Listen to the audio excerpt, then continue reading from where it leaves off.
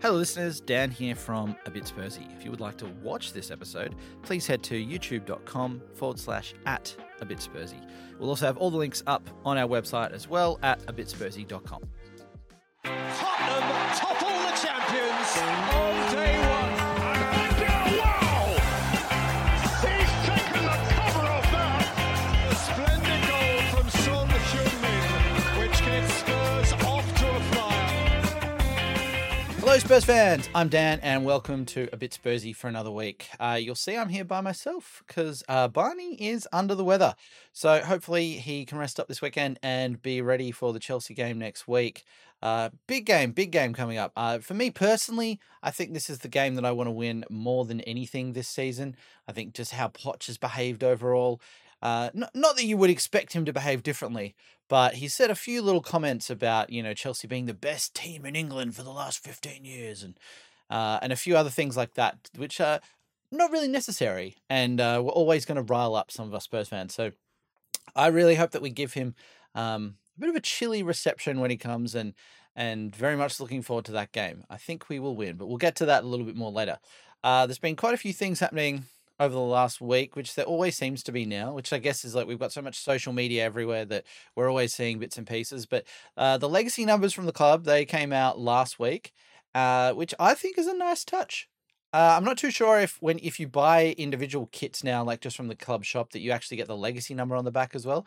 That would be nice, but maybe I'm sure the marketing team will introduce some sort of legacy kit, an extra £25 or something to get those little numbers on there. But it is nice to give that little like place in history for players. I am quite surprised that we're only into like the high 800s.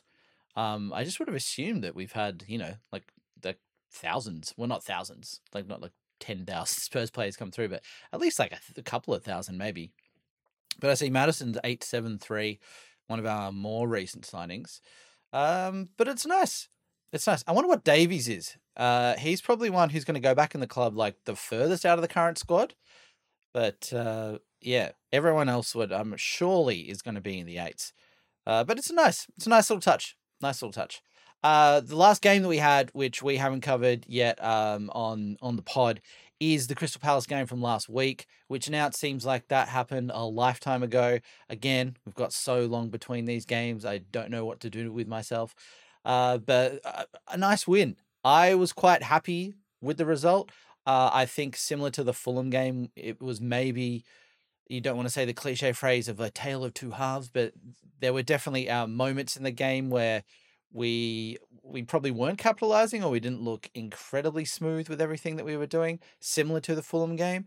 But overall, I'm just really, really happy that we're still getting the wins in these scenarios. And I'm actually a lot, I guess, more content with us not playing games at like, how would I phrase this?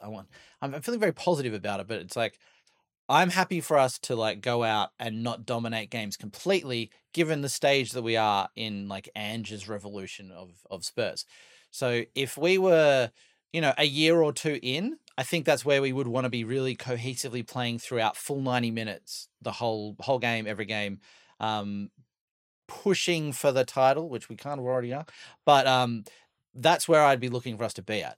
Here, I'm so happy that we're, 10 games, 11 games in all competitions into Ange's tenure, and we're seeing like prolonged periods in matches where we are playing delicious Ange balls, and we are controlling games for a good part of them.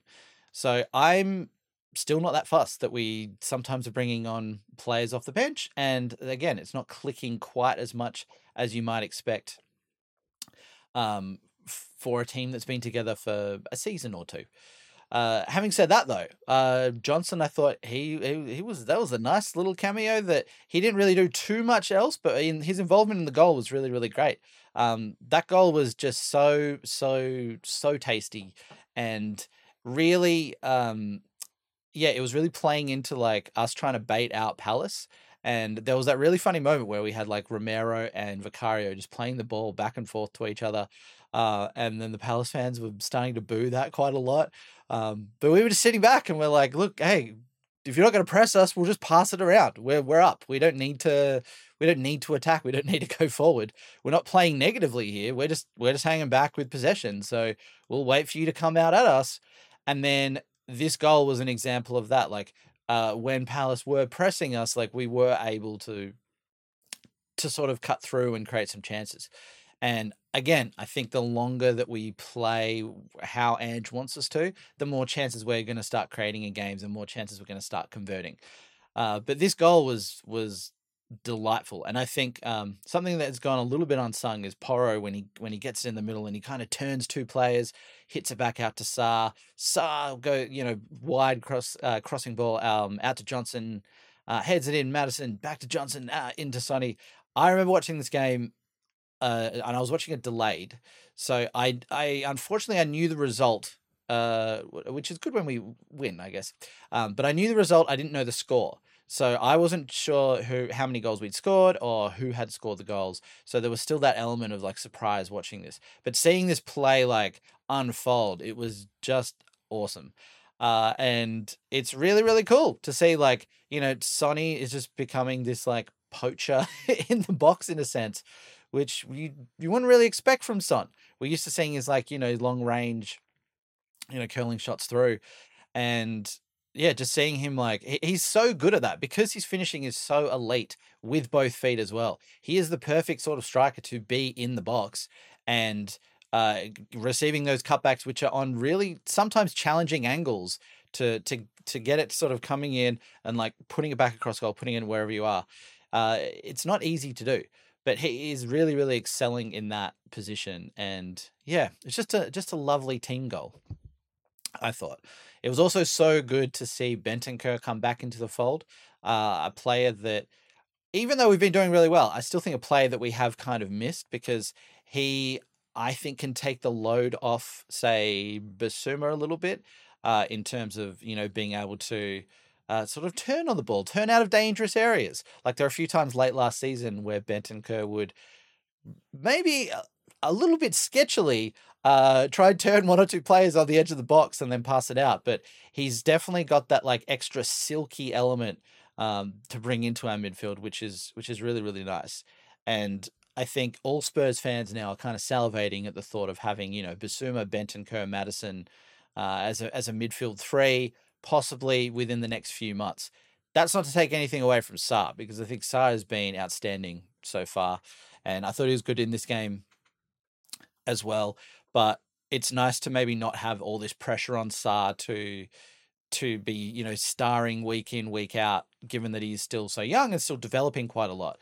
I still think regardless if Bentancur is fully fit, Sarr's going to see a lot of game time. He's going to get subbed on every single game. There might also be games when we're choosing to play Sarr instead of Bentancur. Also, you take injuries that we're bound to have one of these four go down with something again soon in the season. But it's just, yeah, I think that if Bentancur regains his fitness and he can get to the similar level to what he was before he had the injury, I wouldn't be surprised to see him come back in and take that starting spot. It was so lovely, though, seeing the post-game celebrations where we had, it's become a little bit of a thing. Like we win a game and we were going over to the away fans, because we had a lot of away games. We're going over to the away fans and thanking them, and it must be something that Ange has really sort of like pushed on everyone here, unless it's maybe like a Son initiative as well. But it's so nice to see us going there and then really also heroing a player in those scenarios, like when Richarlison scored, and I remember Son came and like sort of pushed him to the front of the queue in front of everyone. And then in this instance, it was the same sort of thing, pushing out Bentancur. And you just saw like how much this moment meant to him. It meant to the team. Like he's had such a long road to recovery, and the type of injury he had as well. Like some players don't really recover from that. And it can be either career ending, or it can be the sort of injury that definitely shortens your career or reduces your ability significantly. But it was really, really nice to see him back. And I know it was just a short cameo, but I feel like, yeah, his silkiness in the middle of the park is going to be great. And he's coming into a really nice environment now, not a toxic one that we've had in the past few years. But it's something that where everyone's really pulling together, and you just see that in that camaraderie. There's this picture of Bentancur and Son hugging in that moment, and it looks like Sonny is hugging him as if he is a 2-year-old toddler hugging his favorite like plush toy in the world. And I feel like Son is kind of transferring that energy to all players in the squad, and it's really refreshing to see, like, I guess Son's continued leadership, but he's not afraid to be like emotional. He's not afraid to be happy. It's not this kind of old school like Roy Keane, like you've got to be the hardest man on the pitch type of thing, and like leading with fear or anything like that, which is, I'd say, probably like maybe the John Terry type of thing as well. But it's really, really good. I just like seeing that, Son out of Son out of all the captains in the league, he's not probably the type that you would pick, even though he has led his country for years, and he's been a big member of the Spurs squad for a long time now. He's just still so humble and still just like so happy, and just seeing that emotion. He genuinely seems thrilled when we score. He genuinely seems thrilled when we win, and it's not this look that you'll see certain other captains have, where it's like still a stern like celebration of like a Viking sort of charging. It's just genuinely, it looks like a child playing with his friends, and he's just ecstatic and having the best time of his life. So that was something else I thought was like really cool to see, that it's like we're welcoming Bentancur back in, and everyone seems so genuinely delighted that he's part of the team again. One thing that happened in the game, or I should say a number of incidents, or lack of, would be that the yellow cards in this I thought were just ridiculous. We had quite a few tackles on, I think in the first half, like Van der Ven had a couple of tackles on his ankles, which gets me so nervous, because someone like Van der Ven, I think, is so crucial to how we're playing at the moment, and his recovery speed has been like it's a godsend, really. And I've never ever seen another defender like this. Like, his gigantic frame, he should not be able to move that quickly, and it's just so bizarre watching like him sort of start going 50-50 with forwards, and then they just stop running the opposition, because they know they're going to get outpaced. And I think that happened when Will Hughes was going through for Palace, and then Van der Ven just comes through and cleans up, and then a few minutes later, Will Hughes gets him on the ankles. And I don't know if that was necessarily a full retaliation, but that does get me a little bit concerned, because I think if we're trying to replace players in the squad due to injury, Van der Ven is the one that I don't think we have anyone who's remotely capable of doing what he does. So seeing him go down a few times, and seeing Andrew Madley, the referee, just not even think about punishing it at all. It's like he left his cards at home, and he's just come into the game, and it's just like, oh yeah, no, don't worry. No, don't, look, I'll give cards out when I need. Don't worry. No, I've got my cards. Of course I've got my cards. Like, what, you think I'd leave my cards at home? A Premier League, a referee, I forget my cards for the game. Pff, come on, mate. They're in my pocket. I'm not going to show you. Why would I show you? But it just felt like so ridiculous that we weren't seeing any yellow cards for any of these challenges. There was also one in Madison too. The first yellow card, I'm fairly sure, came in the 99th minute, which is when Anderson fouled Brian Hill. And that was finally a yellow, and it was a pretty dangerous tackle as well. But yeah, it was just, I just couldn't believe that we were seeing such liberal refereeing. And I think that's maybe the frustration around refereeing this season, is it has been so inconsistent. I think it was when we played Sheffield at home, and then we got like 4 or 5 yellow cards maybe pretty early in the game. I think it was Sheffield at home.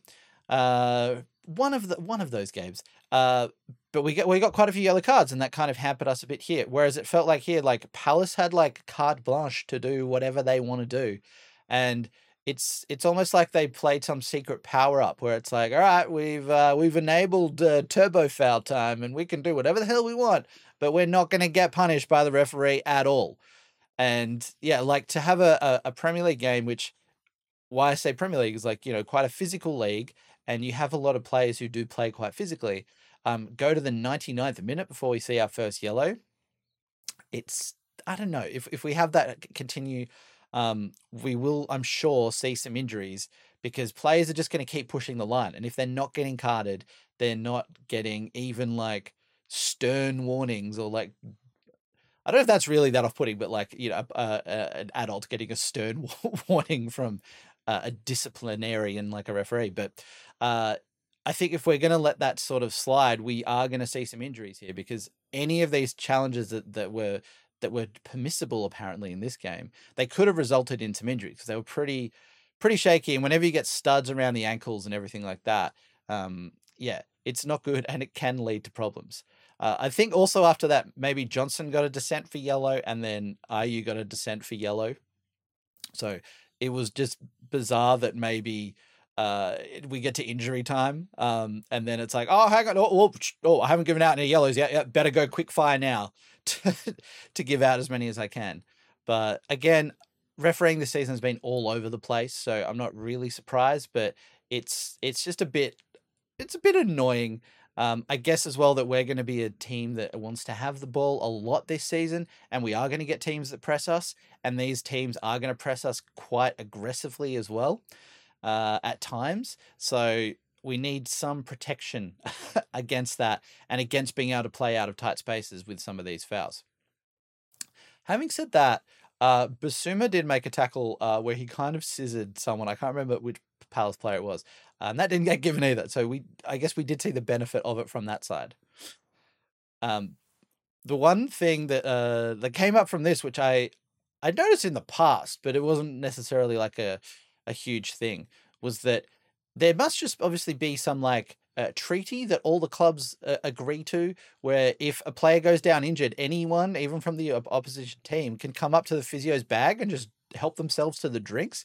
And there's this photo where I'm not sure of the Palace player. I'm not sure of their name, but they're out on the ground. The physio's working on them. Someone just comes over, just kind of taps his leg, and it's like, "Oh, mate, you okay? Yeah, okay, cool." And then just grabs a water, starts drinking it, and then starts offering it around to everyone else.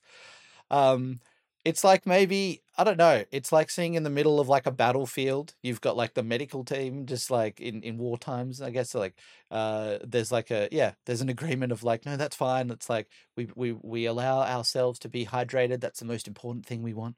Do not run out of water. That's crucial. It's just, I still just find it so bizarre. You get like the heated cauldron of a game, and then you get players just like, going over and helping themselves to water. It sounds weird when I talk about it, like it's like, oh, it's weird to see players drinking, and I don't mean that. But I just feel like I don't know. I think that there's so many moments where players are playing sort of, for their own team and holding off in games, like late in a game, if a team wants to take a throw in and the balls come back on the field, players will just pretend it doesn't exist. So there's no like element of sportsmanship, so to speak, in those instances. But then when we have this, it's just like, no, mate, stay hydrated. No, come on, mate. Hey, I know we're just enemies right now. We've got another 20 minutes to play, and it's really, really, but I just want you to make sure you're getting the correct water intake to get you through to the end of the game and avoid injuries. I don't want to see you cramp. I'm not a savage. And it's I guess it's nice. It's a nice thing to see. I guess back on the refereeing, and we're just kind of like quick firing through a bunch of things from this game here. But Jordan Ayew's handball goal, I was convinced this was going to be ruled off for a handball. And I'm really surprised that like we saw in VAR, like so many different angles, and it took quite a while for them to clear it. But I thought every angle that they showed, it was like, yeah, that's more of a handball. Okay, that is more of a handball. And it kind of like seems to like hit him sort of near the shoulder-ish maybe, but then there's definitely contact from the hand and the ball rotates off that. So to be fair, it was a pretty clean finish from like IU once he brought it down. But I thought this was going to be given offside. To look at it from another angle, I guess, it sort of shows that, as well as Poch has been playing, this is still a possible weakness, that balls over the top, sort of slotted in behind him or just over him, he still struggles a little bit with those. I'd say that IU's finish was probably a relatively low percentage one, but yeah, we don't want to give away that many chances of that sort of quality late in games. But yeah, clearly handball, right? I'm not crazy here, but obviously ref and VAR don't agree. VAR though this whole season? Have they have they done anything that we've been really, really that happy with? It'll be interesting to see, I guess, what happens with VAR, if there are bigger changes that come through in the future, if we just can like accept that this is going to be something that is going to take another 5, 6, 7, 10 years to refine, or is this something that, we're going to have like more like intense changes coming in to try and provide a little bit more consistency around it, and also just maybe automate more of the process so that, and I don't mean necessarily it's like we put all this into AI and then AI instantly decides if it's handball or not. But I think that automating a little bit more of it, so it's like we can't have these stoppages go for like multiple minutes to try and get the right decision when then they don't seem to get a clear right decision anyway. I'd much prefer us just to kind of move on and allow the games to flow a little bit more, even if that means that some decisions are going against us. But yeah, overall, I thought it was a really, really good game, like an entertaining game. And it's like, even when we are having games where we're not playing that well in patches, it's still so entertaining. And like watching all these games now, it is just, again, it's such a breath of fresh air. And it kind of is like a reminder of like what football should be. We should be able to enjoy games that we watch, even ones that we don't win. And I'm sure there'll be some that come up that where that's the case. But just to be able to enjoy games week in, week out is, I don't know, it feels so foreign, and it really shouldn't. Like, and I think that's showing that we're moving at least in a more positive direction now, where we can enjoy what we're doing, and we can all have like way more of a connection back to Ange, back to the players, back to the club again, where it's there are still sort of things to sort out, of course, and there are still some things that the club does that we're not going to be happy with, but at least we are sort of, can be rest assured that the football side is coming along, and it's going to be a little bit more enjoyable on that side. So, looking forward, we've sort of touched on Chelsea and how I really want us to beat them. We've got a question that has come in from our Discord. So if you're not on the Discord, feel free to jump on. The link will be in the description below. And we just basically chat on there each week, daily chatting. We also do match day chats, where, if you're watching the game remote and it's a little bit lonely, feel free to jump on there and chat with some other like-minded people. And yeah, we're chatting about a whole bunch of different, football related topics. And we also have questions submitted through there as well. So Ramfay has asked, I've heard a few people discuss what sort of reception we should give Poch when he returns, whether we should boo or give a round of applause. What do you guys think? Personally, I wouldn't do either. I'm too lazy to boo, but I would rather cut off my hands than ever applaud a Chelsea manager. I think I'd settle for staring at him judgmentally, but I'm curious to know what you guys would do. So for anyone out there, please let us know what you think, either via the comments on the video or by, tweeting at us, or however you want to reach us. But personally, I would be up for booing Poch. I think if we're playing into the drama and emotions of football, like, sometimes booing is good, and it's fun when it's against rival teams, players, managers, and things like that. I really don't like booing our own team or booing our own players. Like, I thought the booing that happened against Sanchez last season was like horrendous. And I think when Emerson has been booed as well, like, that has been really, really bad. But I think we should definitely boo Poch. Like, he's fully crossed the line now, and he's all in on Chelsea. On his Instagram, he's deleted every single thing about Spurs apart from one of his like thank you posts, which is just a photo of like a flag of him in our stadium, and it's not even really that Spurs related. So he's tried to go like, yep, I'm cutting off everything about Spurs before. That was another me, past life. I don't care. I'm all in on Chelsea now. And if he's saying comments like I mentioned earlier of, Chelsea are the best team that in England for 2 decades, this, that, everything else, and other little sort of like jabs, even if they're not intentionally jabs, they're still jabs. I think we should boo him. Like, he's crossed the line, like, and I don't mean crossed the line, done something like massively offensive, but he's crossed the divide and he's all in on Chelsea. So we should be all in on Spurs, and like we can boo a rival manager. uh, it's like when say Tuchel was there, it's not like we go like, oh, should we applaud Tuchel? Should we do, even though there was no previous connection to the club, we still looked in that instance and went, at the moment, rival manager at like the most evil team in the league. So why, like, the team that first is like, through the whole, like, introducing sports washing, you could say, into the league, but then also just constantly following it up and like, there's financial fair play. How can we find excessive loopholes to try and get around that and effectively still cheat? And it's like not cheating legally, but it's kind of cheating and removing a lot of competition from the game. I'm wary whenever we get into these sorts of things. It's like, well, you can also look at like how Spurs operate and then say that there are the lesser clubs who would look at us and say and feel the same sort of thing. And I get that. But point being is, I feel like if you have a current Chelsea manager, and if they are all in on their club, we should be all in on ours, and we should boo Poch. I'm very happy for us to boo Poch. Remember, the end of Poch's reign was quite toxic, so I still have like sort of fond memories for Poch overall, but I can look back and go like, it didn't end well, and I didn't think he handled the end of that well.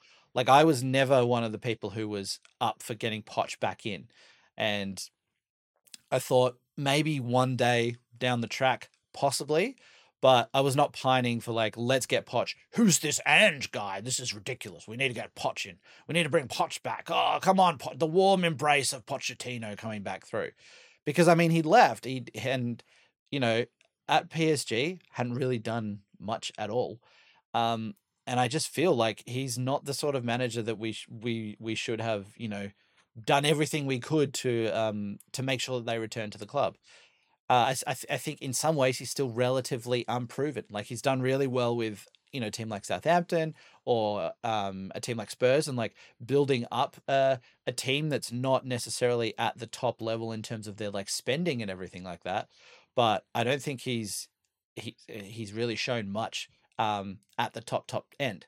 So yeah, long story short, let's boo Poch. I'll be booing from my lounge room, which will also feel a little bit weird sitting there by myself at 6 a.m., 7 a.m., whenever the game is, just booing in silence at the TV. But yeah, let's give him that kind of reception, because I also want that to kind of carry through into the game.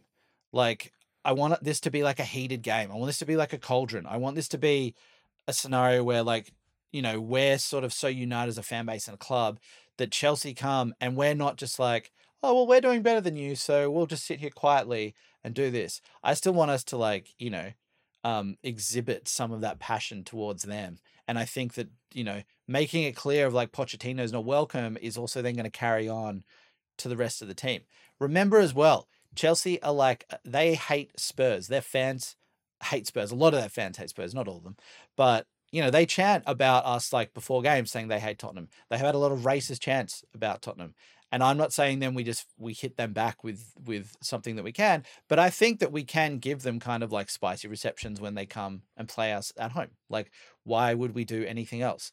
So it would be very confusing, I think, if, we're going into this game, it's about to start, Chelsea here, like everything's there. And then it's like, Pochettino comes out and we're just sort of like, oh, there's Poch, we remember. Oh, beautiful. Nice to see you again. Hello, nice to see you again, Mr. Pochettino. And then we're trying to flip it on to like, no, but Chelsea, no, I hate you, Thiago Silva. Like, I think we just, let's just keep that energy in there.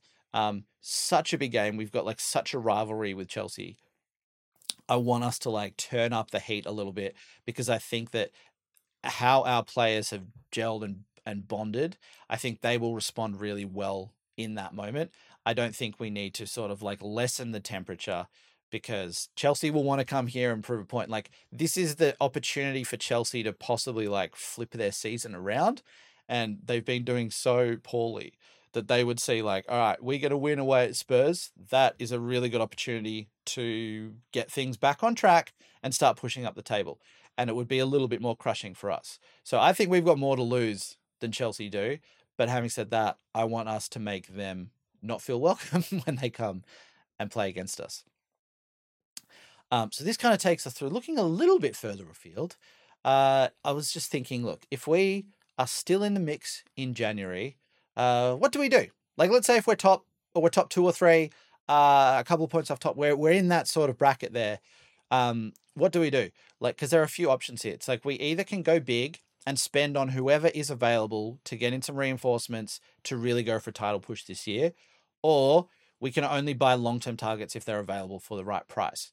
Like I was saying before, Van de Ven is the one, probably the one position in the squad that like really kind of scares me. Of like, if we go a couple of games without Van de Ven, what does that look like?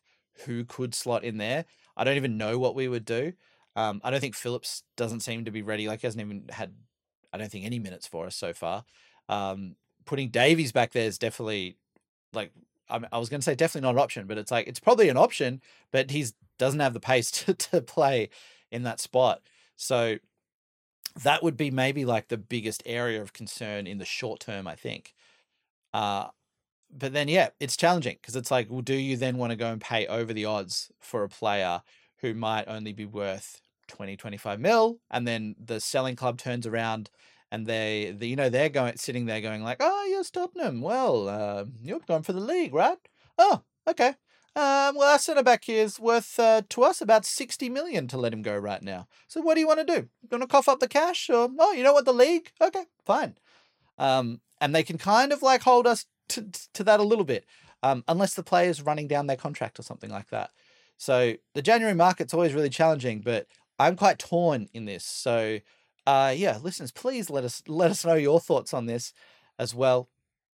Like, what would you do? Would you go big and spend on whoever is available in January? And this is saying that like we're not like 10 points clear at the top. We're not down in 4th or 5th and dropping away, but we're either top or we're still just, in that title challenging conversation at that stage.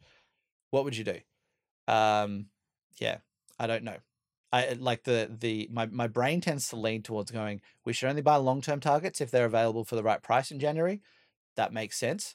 Balance the books out. Let's not get too wild. Let's view this as like a 2-3 year project.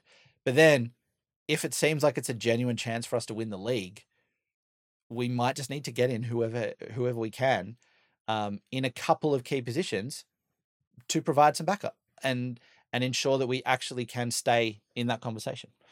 But yeah, that'll be a tough one. That is getting a little far ahead. Like, we do have, I've got the fixtures up here. We do have 1, 2, 3, 4, 5, 6, 7, 8, 9 games until the window opens, and then Bournemouth on New Year's Day would be the 10th. So it's quite a few games to go to still keep this up. But I have like every faith that we can, and especially if we get through this 10-game period, and we're still doing pretty well. That's not bad. Like, that really then puts us firmly in like the title contending conversation. I think as well, like the Man City game away, I'm not that fussed about. Like, I'm never that fussed really about top 6 games unless we've got like a huge rivalry with that team.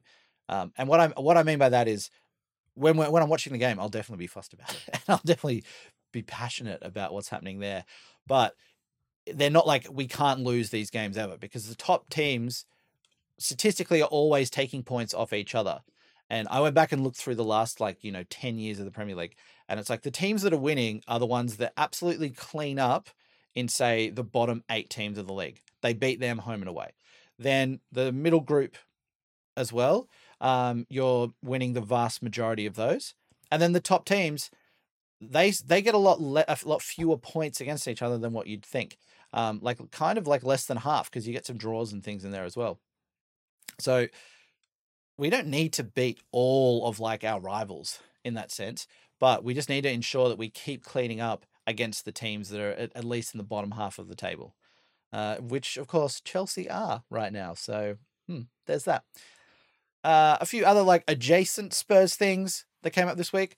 I saw on, I think it was Instagram, like Emerson Royale. There was a clip that he put up of basically all the Spurs players just saying like how good a bloke he is, which I found quite endearing there. But it was just like Son, Basuma, Bentancur, Romero, Porro, just basically saying like, yeah, Emerson's a good guy. He's really happy. Oh, yeah, he's a strong defender too. And this, that, and everything else. And then I think I saw the original post, and I feel like there's maybe a documentary being made about him, which makes a little bit more sense than just putting up a hype reel of your friends saying nice things about you. I like that idea. Like that would be nice if you would just get something from your something from a group of friends going like, "Hey, we just put this clip together to say you're a nice guy. Isn't that cool?" But yeah, it was just interesting seeing like, the king of comps, Emerson, just putting up a friend comp for once of like, yeah, here are all my buds at the clubs. I'm going to do a comp of them. I didn't play that much in this game. I know I played half the game, but I didn't really do too much within the game. So let's just put up a comp of all my mates saying how nice I am. Why not? The other thing that Emerson put up was a clip of him basically critiquing Basuma's outfits, which I thought was quite funny. And he just kept saying drip too hard or drip too bad as being the barometer of fashion. So good fashion, drip too hard, drip too bad, bad fashion. We might play a little game of that next week and develop that, because quite a few of our players are like having these fashionable shoots. Like Basuma's got this amazing shot where he's got like a leather jacket on, he's got like top off and everything, he's got sunglasses. Vicario's got something where he looks to be my brain just goes Burberry, but I've got no idea. He's just like in a hotel room again with glasses on. I think inside it's just standard. If you want to be cool, you've got to have your glasses on inside. And he's just got like a matching sort of suit. It's like little checkered thing, but like huge drawstring, like massive drawstring on it. But just looks very, very fashionable. So we might bring that back. Some drip too hard, drip too bad. Speaking of Vicario, though, there was a quote that came out, I think about playing for Tottenham or signing for Tottenham. And I think he said, this is what I wanted, and I didn't want to listen to anything else. As soon as I knew there was an opportunity to come here, I would have signed in blood. I would have walked from Italy. Vicario is someone who I know we're all conscious of like the great job he's doing, but he might not be quite getting as much praise as some of the others, but he's been absolutely outstanding, I think, in this first part of the season. And you also just see his leadership too. Like he's so vocal with the players during the game, and he speaks really well afterwards. Like it looks like he's incredibly driven. He's good with his feet. Like I love now that when we play it back to our keeper, we're relaxed. It's all good. But when he makes a big save, he gets really like, razzed up. Like when the defense clears something, he's up there too. So him, I think that's been a crucial like piece into our defense and really reinforcing that. And the triangle between him, Romero, Romero and Vicario again, him, Romero and Van de Ven has been sensational. And to see someone who seems so committed to the club already and so just like, yeah, I love these sort of quotes. Like they buy cheap points with fans, but we love hearing these sort of things like, oh, they would have signed in blood. Oh, amazing. Like they would have walked from Italy. Incredible. Like that's almost impossible. Technically it is impossible unless you walk under the channel, but it's like those sort of things really get us on side with players too. And maybe it's just really smart and he knows the importance of that. I guess when it comes to like players coming in, I believe the Guardian did put out an article saying that there was one player that we passed on because they were apparently, this is all hearsay, I guess, but apparently Postecoglou did his interview with them and he thought they just wanted to get away from their old club rather than necessarily wanting to come to Spurs and buy in with his system. I don't know who that could be, but there's really only a couple of options there. You think it could be Tapsoba, but probably not. It seems like stylistically we would have just opted for Van de Ven anyway, but David Raya is probably the one that comes to mind. Regardless of that, like I love this idea that Postecoglou, like, he'll interview all the players coming in before they come in and will give his assessment of, yeah, there's someone who will walk all the way from Italy or they will sign in blood to play for the club and to play for me. And that is a really refreshing thing that we're doing when maybe in the past we've kind of just gone for names that we could get, such as like maybe, I don't know, Ndombele, without doing all of our due diligence around like the sort of the mentality and what their reasons for coming to Spurs are. So it's really reassuring that we've got someone like Postecoglou taking such a strong role in those sort of scenarios. I think that covers a lot of it. We'll finish with a couple of other questions that we've had from used on the Discord. We've got Ted Cruz in USA saying, "Are you as tired as I am of all the tweets from people being like, we obviously aren't going to win the league. Only rival fans claim we think that. It just stinks of I don't want to be made fun of by preteen Chelsea and Arsenal fans. Obviously, we could win the league. Leicester won it in 2016, so why the hell not? Better to have loved and lost than not loved at all." There's a lot of that sentiment I agree with. Like, I am on board the we can win the league train. And I don't think we need to enter self-preservation all the time and sort of protect ourselves by thinking like, oh, no, we can't. No, it'd be silly to get too caught up with that. Like, oh, well, what if we don't win? What if I get excited and then we don't win? It's like, regardless, if we win or we don't, you can still have this period being excited. But if you hold back, it's like you're not even allowing yourself to have that period of excitement anyway. And then when we win, yeah, it's great. But there's been the opportunity to have the whole season to be excited as well. So I look at it and think like, yeah, 100%. Like, we should, we should get into this. We should think that we can win the league.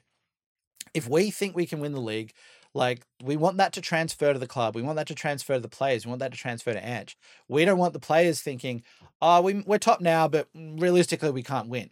Like, we want them waking up every single day and thinking we can win this league. We're top now after a quarter of it. Why can't this continue? We want Ange coming in and thinking like, yeah, I can do this. And comparing to Conte, who would laugh at us when journalists would mention anything about us having some success. I want Ange. I want the players. I want the club. I want everyone to be thinking like, yeah, we can win this league. Why the hell not? And we shouldn't hold back. We shouldn't hold back. Like, what's the worst that can happen? It's that we get excited, we run our mouths a little bit, and then faceless avatars on the internet just pull up a tweet we made, or like a video we said from like 5 months ago, it would be, that's whatever, and saying like, oh, look how wrong you were, you thought you could win, what an idiot. It's like, who cares? Who cares at all? Like, if that's the worst thing that could happen, then like I'm all in. So I think, yes, we should not worry about other fans and not worry about what other fans think. And if we are preserving anything, it would probably be coming from that fear of like, I don't want other fans to have a go at us. We don't want to give them anything that they could come back to haunt us. But it's like, no, stuff that. Like, let's enjoy this ride. Let's push it as much as we can right now. And like, let's really fully get on board with this idea. Because again, why the hell not? As Ted Cruz in the USA said, Leicester won it. They didn't have a massively deep squad. They might have got a little bit lucky with like other squads that year and how they were playing. And this could be a similar situation for us. So if this is a transition year for certain other teams, or a transition couple of years, then, why couldn't we do it? I don't see why we couldn't. We can. There have been another couple of comments, which I think were based off the should we boo Poch question as well. We said THFC text added, I feel a minute's silence would dig deeper than any boo could, which would actually be hilarious if we begin the game with a minute's silence and have Pochettino up on the big screen with as a bit of a memorial to him. Like, that would be incredible. I know we've had a little bit of banter from the club's media department in the sense of like the stadium DJs like playing songs that are coming up in the in the media and by press plays and things like that.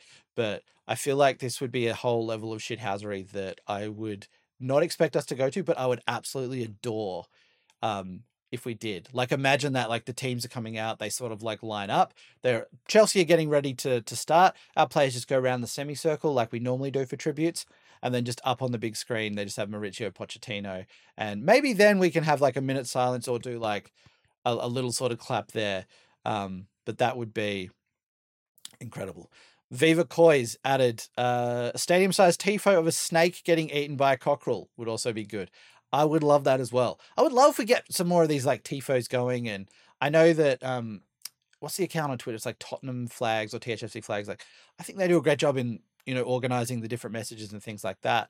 But it would be great to see maybe the club starting to invest a lot more in those sorts of things and, really help us make the stadium a fortress. Even though, and he had another fun quote this week, which he said, most clubs want to turn their grounds into a fortress. Ours is becoming a nightclub, mate.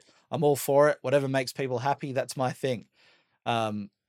Which is incredible. I think that's around like the post-match celebrations and the music going off and those bits and pieces. But that's really, really, really fun to see. But yeah, let's get a cockerel just eating the embodiment of whatever club or manager that is coming to us. We could take it one step further and just put a cockerel in the middle of the field and just feed them whatever. I don't know. Maybe that's getting a bit morbid, but like, yeah, let's do what we can and make our environment like not a pleasant one to come to. Our stadium is so good, and like so many other players, coaches, fans, everyone talk about how great the stadium is. Like like we were talking about earlier with Chelsea, like I don't want opposition players and fans and everything like to come to the game and feel welcome there and just be like, wow, what a beautiful stadium. This is so great. What a lovely day out. It's like, how can we still, without crossing any lines, how can we, amplify that atmosphere and really make it like a place that other teams don't want to come and visit because, it's not that they get to play with the fancy tech in the dressing rooms. It's like they are in for a really, really rough reception. And we just play them off the park. That would be beautiful. So I think that probably takes us to the end of today's episode. Well, next week we will be back, hopefully with Barney if he's recovered. And yeah, after the Chelsea game, wow. I'm looking forward to the episode either way, but I'm pretty confident going into this game against Chelsea. I think we're a good shot, and hopefully we'll be back next week to gloat about beating them and continuing our stampede towards the Premier League title. Maybe a bit early for that. Or is it? Come on, you Spurs. You've been listening to A Bit Spursy. Follow us on Instagram, Twitter, and Facebook.